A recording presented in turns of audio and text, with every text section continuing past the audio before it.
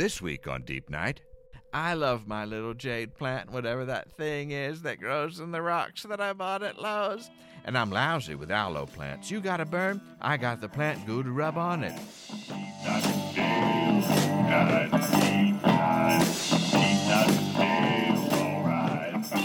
Oh, friends, it's me, Dale Seaver, and I am humbled by the great swirling spirits of the ancient ones to serve as your host, your gowanus-scented candle in the darkness, and your roguish gatekeeper, standing guardian to the giant clear plastic box you've installed in your penthouse apartment, the one you keep all those cameras on, waiting for another visitor from the deep night.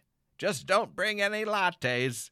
Yes, welcome, wanderers and seekers all. What if I have been a David Lynch invention this whole time? What if I'm a doppelganger? Is my home a lodge? I'm telling you, that show creeps me out. Have you been watching it? Have you been watching the Twin Peaks? Oh, my gosh. Oh, it's back on. It's back on. It was gone for 25 years. Now it's back on, and I tried to summarize this show once before. Here's what I know happened. A long time ago, when it first came on, it's up there by Snoqualmie Falls or something, up there in Washington State. And it's all very creepy up there. It sure is. There's no argument for me. And they find a girl, and she's dead, and she's in plastic, and she's there on the beach. Oh, my gosh. And then, all of a sudden, an FBI guy gets involved. I don't know why, but he's up there, and then he likes pie. Listen, I can't go through the whole thing, but then there's a horse, and then a guy's hair turns white, and then they have they have the diary, and you got to read through the diary to find all the clues, and then they put out another movie, which is difficult to get through, but apparently that's the one that leads right into this. I don't know. It's still creepy. I think it got creepier, if that's possible. Well, we come to you tonight, as we always do, as long as they'll let us, from the foul banks of the Gowanus. And have I been watching too much Twin Peaks right before bed? Yes, I have. I tell you this, David Lynch must have had one scary ride alone through the woods with maybe a headlight out or something. No one makes a plain old tree look more deadly. Even his lamps scare me. And don't get me started on his outlets. Have you listened to this show, the Twin Peaks, with the sound all the way up? It's impossible. Talk about the heebie-jeebies. Geez Louise, Dave, what's with all the static? Do you think David Lynch walks into a room and all he can hear are Coke machines and the humming of fluorescent lights? I met him once. He's a great guy and a terrific weatherman.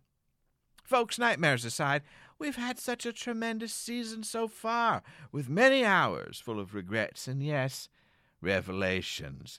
And this is not the end. We'll wrap things up for Season 9 in a few weeks, but I wanted to take this moment, this brief pause that we have between big events, and to just acknowledge and appreciate the good work that we have done together all season long. Yes, 32 episodes by the time it's all said and done in Season 9, and more than 45 electrifying guests, countless positive vibrations sent out from the strange and widening sinkhole we call the Deep Night. Was that us popping up outside of Mar-a-Lago? Maybe. Sometimes I let my spirit self travel by sinkhole just to see the world from a new perspective. Well, considering my comedy career, looking up from the bottom isn't really that new, I'll be honest with you. The real world out there has become so bleak, ladies and gentlemen, and this show has tried to provide comfort and distraction and express our sympathies and our disbelief at all that has gone on and continues to go on and on and on. Sometimes I seek out happier news, like, for instance, the recent feature in the publication Quartz by a friend of the program, Jenny Avens, who let us know that there has been a shift in trends, and I'm happy to report that yours truly is right on brand this time, even ahead of the curve, as it were. Or perhaps it's a spiral. But Jenny reports from Los Angeles that the hot hipster trend of the Brooklyn lumberjack look is out, and the succulent-loving awkward beards of the Silver Lake Shaman are in. I love my little jade plant, whatever that thing is that grows in the rocks that I bought at Lowe's. And I'm lousy with aloe plants. You got a burn? I got the plant goo to rub on it. Yes, Silver Lake Shamans. Lots of loose shirts and chains with owls on them, no doubt. People into holistic healing and the like. Well, shamans, you are welcome here, and you're welcome in the deep night. I hope you'll discover and enjoy this podcast as you're listening to a Tibetan singing bowl or something. Now, I don't know if I'm yet a shaman. I feel like I'm definitely shaman adjacent, like on the cusp of wearing a shawl year-round and putting a braid in my beard. I'm definitely on the spectrum. People have told me that. I may be a guru, speaking to a small but devoted group of followers. That's him. Now, if I were to cross over into full shamanhood, or, gasp, a guru, I would be in such good company in New York, a place where lots of famous gurus set up shop. Now, along the Hudson River over in Nyack. Nyack? Sure, there are many yogis and soaking spas and wellness centers, not unlike parts of Queens today. It's sad that they had to shut down Spa Castle, but when you find a dead body in the filter, well, you had a good run. Nothing relaxing about the pool cleaner's job that day. I've been so fortunate this week with all the retrograde nonsense out of the way. I mean, did I waste 2 hours at the library trying to get a passport for baby Pepsi the other day? Or did I gain 2 hours enjoying an incredible public institution? Who can say? But I feel as though, even though we didn't get the new apartment we were after, and even though my ice cream cone fell onto the ground after purchasing it just mere moments later, and none of my regular shirts fit anymore, and I paid $17 for a turmeric latte that tasted like cardboard and toothpaste. Even with all that, I'm so grateful and feel so lucky to have found a new friend, Mr. Kent Darby. Kent and I met at a turtleneck swap I set up in front of our building. I wasn't sure how many T-neck enthusiasts were roaming around, but the weather cooperated, and the cooler temps meant that suddenly I was swamped with swappers. Some bought necks to give, some took them away. All in all, I was given 8 brand-new XL shirts and one that I'm going to use as my gold turtleneck. Kent showed up around 2, and we got to talking and laughing, and he stayed till almost 8 when I finally took in the last shirt and folded up Galinda's massage table that I had used as a display zone, and I took them back inside. I invited Kent up, and we had a few Negronis and one too many handfuls of honey-roasted cashews, and just settled into our papasan chairs for some good conversation. Of course, being 2 guys who know a lot about fashion and trends, I told him about the shaman thing, and we got to chatting about male rompers. I explained to Kent that even though I enjoy one-piece clothing, I don't want it to be only a summertime thing. So we kind of invented right there on the spot, and keep this under wraps, s'il vous plaît. What if we had sewed a turtleneck dickie into a romp hem? And thus was born the romp hem neck, a male romper turtleneck. Business up top, party down below, good for fall or spring or those in-between days when you don't know if you need a vest or if you get too hot by the time you get to the subway. It's the perfect garment. Kent took off his socks and dropped them behind the chair. He talked about his work. I told him about the meditation center and the hijinks we get into and what happened with Tugger and all that. He is in distribution. He works for GNC, the place with all the vitamin supplements in the store that for 1 week in my 20s I went on a serious protein way bender. My arms were huge, but my balls shrank to the size and shape of Christmas tree lights. That was discouraging. I guess you're supposed to not eat the entire container in one sitting, but that should have been printed in larger letters on the outside of the canister. I swore I'd never go in there, but Kent said I should come by the warehouse sometime and see how it all gets put together. Apparently they make all the powdered supplements in the same place where they make bath salts and Gold Bond medicated powder. And if ever there were 3 things I wish could be found under one roof that is not my cousin's apartment in Ben Salem, then this is it. So I said, sure. And we set up a reminder in our Google calendars. As it turns out, I had put a lot of things in the Google Calendar, but then realized I don't know how to use a Google Calendar. So let's just say I get why my dentist's office has been calling so frequently. This might be a good time to let you know that I still don't understand any of the following: Google+, Google Hangout, Tumblr, Snapchat. If there's another thing, you can forget it. Now, Kent is also in an open relationship. I guess there was some kind of article about that in the Times recently. Seemed a little hippie even for me, but Kent said it was great, and he was a little hurt by the article because he'd always wanted to be photographed holding hands with 4 people, one of whom has weird knees. I mean, look, I'm not a shallow person, but knees are pretty important and pretty easy to maintain as a young polyamorous person. I imagine. I don't know. I suspect. So as the night went on, we moved from talking supplements to talking supplemental modes of human interaction, what he gets from one partner and what he gets from another one. At some point, I think it became clear that he was into exploring a very open situation between myself and Galinda. And I thought, well, I still want to check out that powder manufacturing plant, but I'm not quite ready to get into a sexual situation where I'm going to have to get used to the way another person smells. So I politely suggested that we turn on the salt lamp and sit in silence for a moment. Kent agreed, and then when I opened my eyes again, he was shirtless. And I said, Kent, I think it's time for you to put your turtleneck back on and go on home and get some rest. And he laughed and said it was just a prank, and I laughed because I hoped it was. And look, he's a handsome guy. I'm happy to know him. But there's no way I'm rushing into anything with a third person who doesn't pick up their socks. I pick up everyone's socks, and I'm sick of it. One more, no thanks. He understood and slipped back into a nice ribbed turtleneck that Marlene from next door had dropped off at the swap. It had been her husband's. He died in a spider bite accident. He saw the spider, but couldn't get his turtleneck off fast enough. But I didn't tell Kent that, since it really was a great fit for his skin color and build.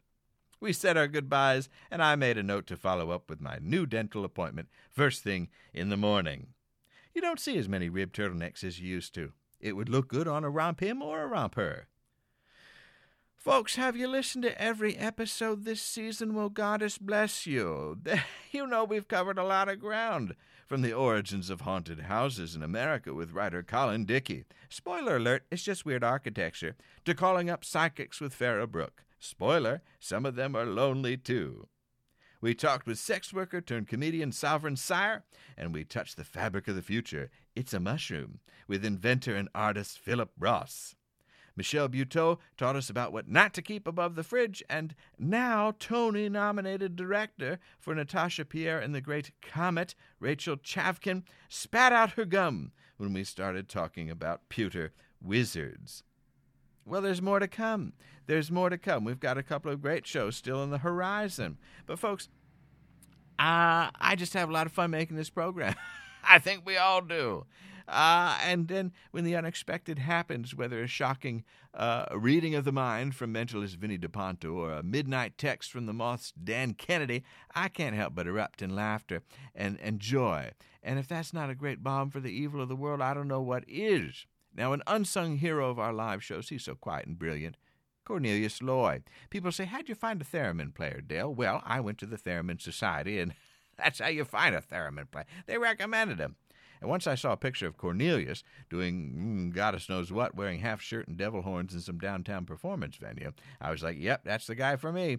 Now, you won't find a sweeter person who also practices as much witchcraft as he does. Such a gem, that Cornelius. Also, his name is Cornelius.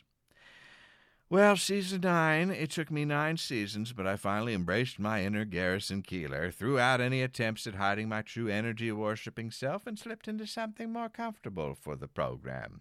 I hope we've made you proud, and I'm so thankful for all of you who have joined me here, listening to the show, or if you've come out to see us live. Those shows, I've said it before, they have the bartenders laughing, Emily, the technician, Johnny, is laughing, the person that sits in the front of all the shows with a long white beard eating his salmon, sometimes he's awake.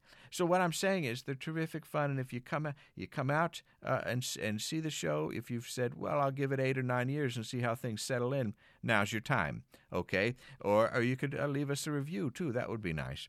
And I said, well, maybe it just takes this long, is what I said to Galinda, and she's been such a powerful supporter of mine and my artistic pursuits. What she lacks in enthusiasm for open marriages, she more than makes up for in a quiet, sturdy presence. Had she not insisted that I quit my job, use my savings to help her open up a meditation center on the Gowanus, and give her plenty of space as she travels the country solo, helping women in suburban areas with little or no access to the healing rituals of the global South, well, this season would maybe not have happened at all. I gained courage from her fierce warrior spirit. She's like a mighty lioness, always prowling about, sometimes tossing a sun-bleached cow skull onto the table. The other day, over matcha coffees, Galinda reached across the table for my hand. Because she prefers that I sit on the opposite end of the table where the flow of chi is better, I had to put my egg beaters to the side and actually get up and walk over to her and take her enormous hand. And she folded another soft palm over mine and looked sort of at me, but also to the side of my head, like just over my left ear. And she said in that deep voice of hers, "Dale, I'm so thankful for you." And she trailed off just as her phone rang. It was a call from a client in Montclair, and she wasn't able to complete her sentence, but I'm pretty sure she was going to say talent. And so, Galinda, thank you for that affirmation. I am talented, and I love sharing my talent with so many. Too honest? Too bad. We could use more honesty right now. For instance, we have a new receptionist at the meditation center. Her name is Poppy. Poppy is a monster. No one needs to talk that loud about chicken salad. I would address this with her directly, but I feel like slyly dropping this into a podcast is the most direct way to confront someone with whom you have an issue. I wish I could talk about chicken salad. I had a good one recently, but small talk is difficult for me unless I'm at a party or a stoop sale. In those two environments, I thrive. Oh, this season was also the one where I made my HBO debut. Did you catch me on the episode of Crashing with the big fella Pete Holmes? My photo was right up there behind the dreamy Gina Gershon. If you're a fan of that Meg Tilly vehicle, Bound, then you can imagine my excitement at sharing a scene with her. Even if it was just my photo and one taken from a few years ago, it was still a thrill. And thanks to Mindy Tucker for taking the shot in the first place, and thanks to HBO for including it. That's pretty exciting. And now I'm putting HBO on my credits on comedy posters. Dale Seaver, Carrie's Crab Shack, HBO's Crashing. That ought to get me a middle spot at Caroline's for like a benefit show on some Tuesday afternoon. I did so many fun things this season and continue to do. One of them was a thing that I did was that I met Dick Cavett. I'm not going to say it was fun, but I spoke about this on the last episode. Let's put it this way. You think we'd have a lot to talk about, two seasoned entertainers, two masters of the interview. And I said, hello, and I took a selfie. I asked him if it would be okay, and this is what he said afterwards. Are you going to post that? I said, I might just save it for my scrapbook. And then I did a very strange thing. I patted him on the shoulder. I reached out, and as if we were old chums, it was some kind of motion of pity. I don't know if there was some kind of power play on my part, but I patted him on the back as if he was a child. I really don't know what it is. Sometimes I do. Sometimes I have an involuntary response to a situation in which I feel awkward, and I do exactly the wrong thing. And that's, he wasn't upset by it. I don't think it made an impression other than he knew he was not going to walk back towards me. But I don't know, you're old, we don't have any connection. And I patted him it was very, very awkward. Now, I did have some good times with Sal Vulcano from the, what's it called? Impractical Jokers. That show, people like that show. And Tom Sharpling from The Best Show. We were having some yucks backstage. You know, that was good. That was like going to Cabo compared to the dark silence of eating pretzels next to Dick Cavett. I remembered what loneliness felt like. And it's eating pretzels next to Dick Cavett. Oh, I have been going on a lot of auditions for voiceover projects of late. Thank you for asking about that. Steve from Salina wrote in about that on the chat board, so I'm happy to respond to you and let you know what was going on there. You go into these recording studios, and some are just so deluxe, you know, with the padding and all the things you could want in there, and the handsome microphones. My goodness, a lot of mic cozies that I covet. And, you know, it's like any other thing, right? It's any other thing. You got personalities. One director so far has been late every single time, and we have to hear about her whole commute and how she's so very sorry running late. Okay. And yet others are places you go in. It's fine that she's late because you're in a deluxe place, you know, and it's fine. But this last place that I was in, I was generally concerned for my safety. If you ever drop in on Julie Cotter, casting agent, be sure and bring a little bug spray in your own water, because that place is a hole that should have been patched up. Now, I liked her, little woman. who kept her trash in a bag on the floor next to her desk. Who can be bothered with a trash can? Where does one even get one of those in New York City? Who has the time? That's a sign of a busy casting agent. That's who you want to be working with. It was very old school in there, like she might also live there. Some studios, you truly, free snacks. You get just bottles of water, TVs on, comfy chairs. This place had one beanbag with duct tape on the side and little pellets gathering in clumps on the floor. Those were the lucky ones. You ever see that? You see the little pellets that got out of the bag, you think, yep, you made it. Good for you. Because there's a whole lot of other ones that are just dying on the bottom of that thing, being smushed and pushed. But this also had a water cooler, this studio, water cooler with a kind of beige water. No matter what button you pressed, it gave you lukewarm water right into the little paper cones. Not even cups, cones. I hope she's doing okay. Seems like she does a lot of those medical ads, the ones with the side effects. So, anyway, fingers crossed. That something can work out with her. Anything would be great. Another audition I went on, they told me this. They said, well, it sounded a little too much like Phil Hartman. Well, maybe now is a good time to talk about how influential Phil Hartman was for me. Phil Hartman, very influential on me. That says it all. His cadence, his demeanor, his presence on SNL and then Bill McNeil on News Radio. So sublime and so easily grafted onto my young self. I know it seeped in and is part of who I am. I think there's something to the timing of Mr. Hartman that he shares with Jack Benny. And I've always been a big Benny fan. That Christmas episode where he tries to buy a watch, and Mel Blanc is the store clerk, and he's getting more and more upset since he keeps changing his mind. I'm telling you, it's the best. It's the best, one of the best things ever put on television. Phil Hartman, I used to do impressions of his impressions in class to get laughs. Unfrozen Caveman Lawyer, Colon Blow, Bill Clinton, the Anal Retentive Chef. The chef. These are all pillars, for me, and real touchstones, and I'm happy to and at least acknowledge that, in this moment. And honor is too big of a word, but we stand on the shoulders of giants, don't we?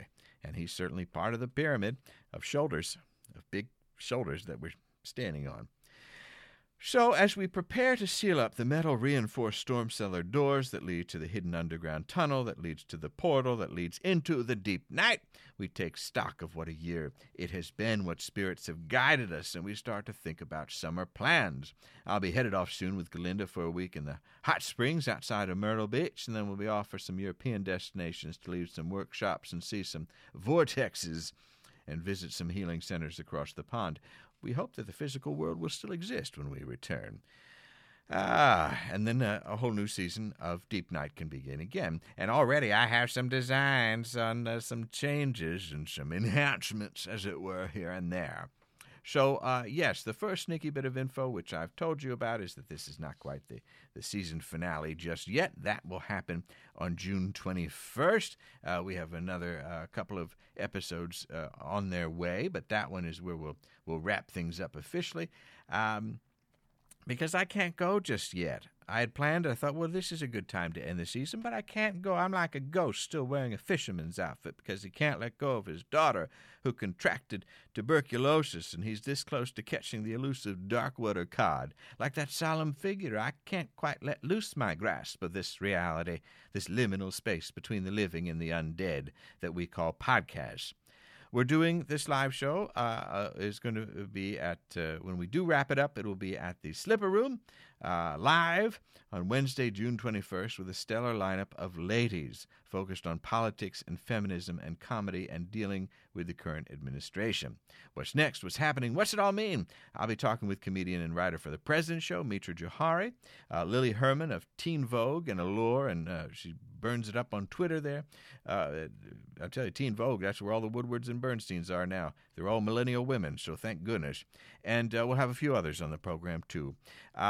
Cornelius Loy will be there on the theremin, and it is a benefit event for the folks at Brand New Congress. It's a terrific outfit that seeks to put forward common sense candidates from either party to make a new government much like the way the old government at least aspired to be, accountable to the people, full of integrity and honesty.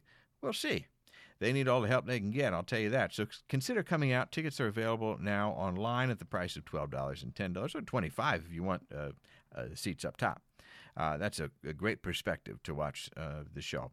It'll be a great time. I'm going to be doing this, sort of co-presenting this with a new group that Galinda is involved in called Blow, Brooklyn Ladies of Winning the Vote. And I could not be more excited to have this focused conversation to kind of wind up the season here. Wind up, wind down, wrap up. Let's do that. I hope that we'll see you there at the Slipper Room on New York's Lower East Side, truly one of our better sides. Down there. So a final thank you, not the final thank you, but for this episode it is a final thank you. And we look forward to another couple of episodes before we wrap it up. But truly, if we don't get the chance to say it then, thank you for listening to the show. So many of you have been with us since the beginning, and it truly does mean the world to me. On another note, the fine people at Killing My Lobster, the sketch comedy group in San Francisco, celebrated 20 years of their existence, and I am proud and honored to have been a participant in a small sliver of their time, and I have been watching the many speeches and things from that celebration and was quite touched. So happy 20th to Killing My Lobster, and here's to 20 more, or, some kind of reasonable amount. Thank you, and remember, although this night is ending, a bright new day is just ahead. Deep Night is written and performed by James Bewley with production assistance from Harvest Works in New York City. Music throughout each episode is provided by the amazing talents on the artistic roster of Howler Hills Farm in the great state of Ohio. Deep Night theme by Zach Gabbard, Season 9 podcast icon and logo designed by Samantha Mash. Download episodes directly through DaleRadio.com or subscribe and review the show on iTunes. Also available on Stitcher Radio, Google Play, and SoundCloud. Follow Dale on Twitter @DaleRadio or Instagram @DaleSeaver for behind-the-scenes peeks into the production of the show and the life of Dale Seaver. Thank you to all the subscribers and supporters of this program, and thanks to you for listening.